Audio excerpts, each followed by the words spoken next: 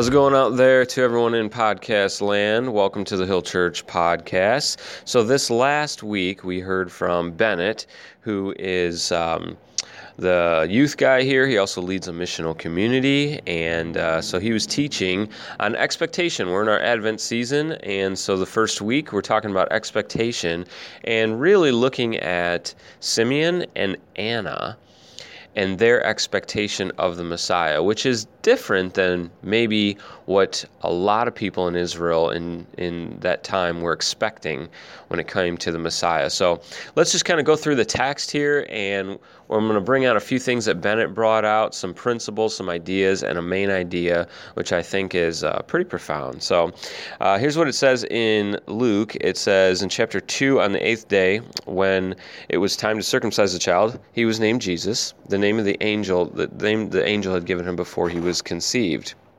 And so right away we see that Jesus, which means that God saves, was born as a child, was circumcised according to the Jewish tradition. And so we see that Luke is kind of hinting at who Jesus is in that he was 100% God.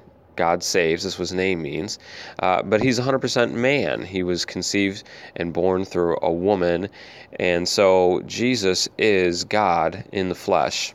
So then Luke goes on, when the time came for the purification rites required by the law of Moses, Joseph and Mary took him to Jerusalem to present him to the Lord. As is written in the law of the Lord, every firstborn male is to be consecrated to the Lord, and to offer a sacrifice in keeping with what is said in the law of the Lord, a pair of doves or 2 young pigeons. So one thing we learn from this is that Jesus, as he was born into a poor family, Joseph and Mary, they brought a pair of doves or 2 young pigeons as a sacrifice when they consecrated him to the Lord. Now, they could have brought a lamb, for example, but if they didn't, if a family didn't have that much, didn't have very much money, they could bring a pair of doves or 2 young pigeons, and that's what Joseph and Mary brought. So Jesus was poor.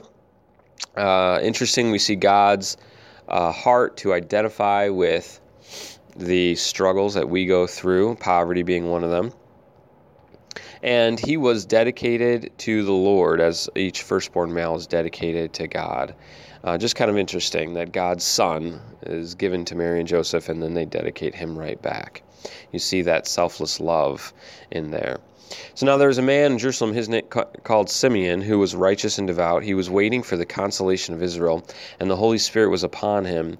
It had been revealed to him by the Holy Spirit that he would not die before he had seen the Lord's Messiah. So now Simeon knew about the prophecies in the Old Testament of the Messiah, that he would come, that he would be a king, and the Holy Spirit was on Simeon. Now, at this time, the Holy Spirit did not indwell people, so this was a very special thing. The Holy Spirit would be on him, and the Holy Spirit communicated that he would not die before he had seen the Lord's Messiah.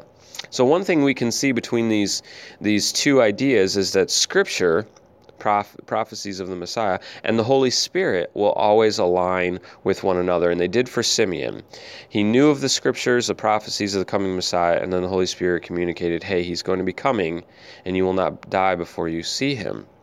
So just keep that in mind, that, sometimes we wonder what God's will is in our lives. That's something Bennett brought out, is that we wonder, what is God's will for my life? And whatever you conclude is God leading you, or his will for your life, if it doesn't coincide with Scripture, then that's not the Holy Spirit. It could be your feelings, it could be the influence of somebody else, or it could even be the enemy at work in our lives.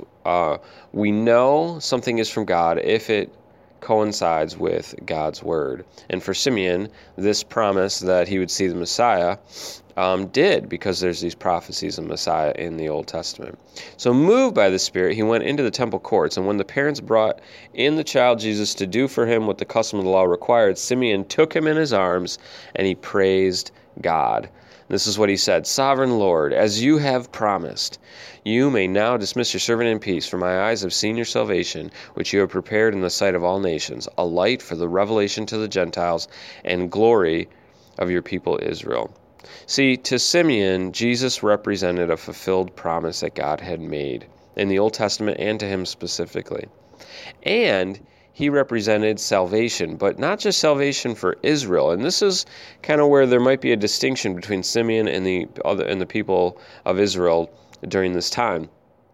People of Israel in general were looking for a savior from Rome, from this nation that was oppressing them, that had conquered them. But Simeon, he's looking for salvation not only for Israel, but also for the nations, for all nations. And so he was expecting a savior to come that would save everybody from sin and its effects, not just Israel, but all nations. And so he rejoiced when he saw this promise fulfilled. The child's father and mother, they marveled at what was said about him, and Simeon blessed them and said to Mary, his mother. This is interesting what he says.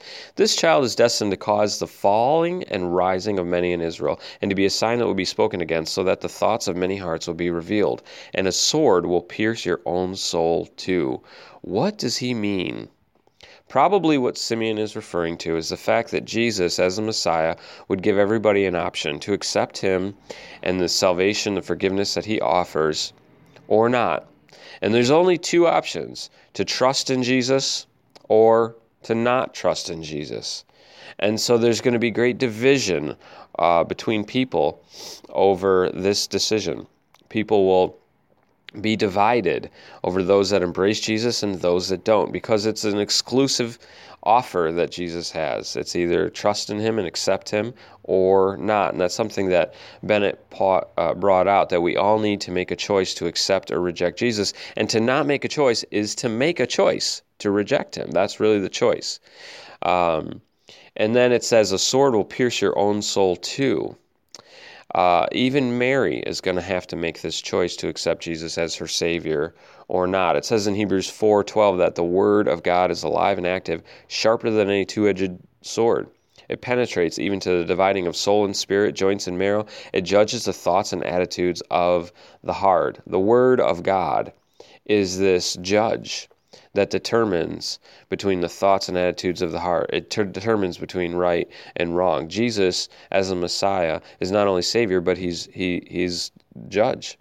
And so everybody is going to be judged based on whether or not they have trusted in Jesus or not. There's only two options. So what did Simeon expect? A Savior that would save all the nations, but at the same time, this Savior would cause division and the falling and rising of many, and even pierce Mary's own soul as well.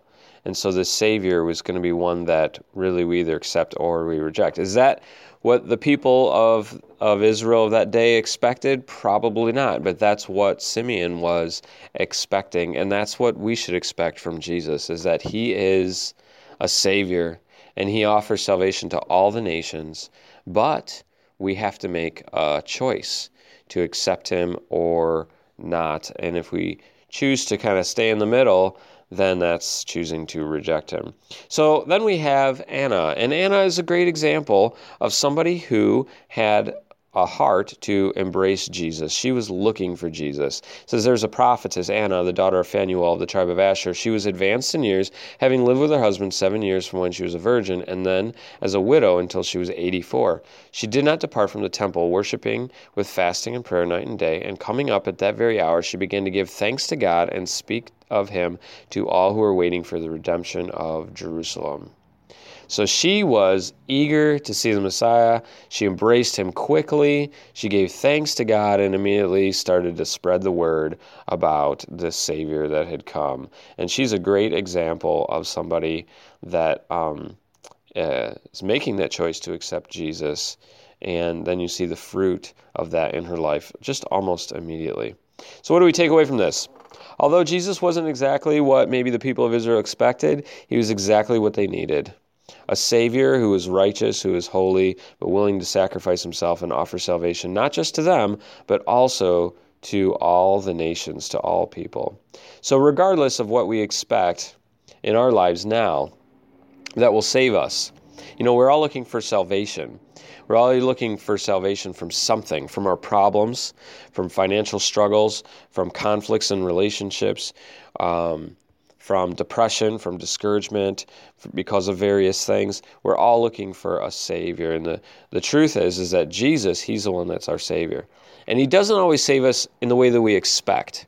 Like the people in Israel's day, in general, expected that the Savior would save them from Rome. Like that the Savior would give them something that they thought would help them, which is freedom from being under the Roman rule. And we do the same thing. We look to God as a Savior, but we think that salvation will be once I get this problem fixed, once I get more money, once I get this straightened out, whatever. The solution to the problem is their Savior, but Jesus doesn't always offer that.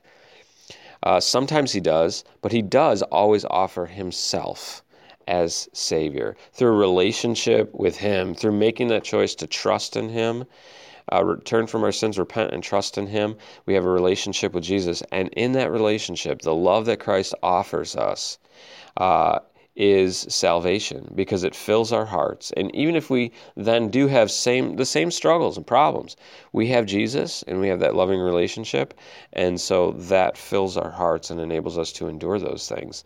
So a lot of times we get salvation from Jesus, but it's not the way that we would expect by getting the thing that we want. It is by getting Jesus Himself. And that's what Simeon was after. That's what Anna was after. And that's what we should be after too. So seek hard after Him and that close relationship with Him. Have a blessed week, guys.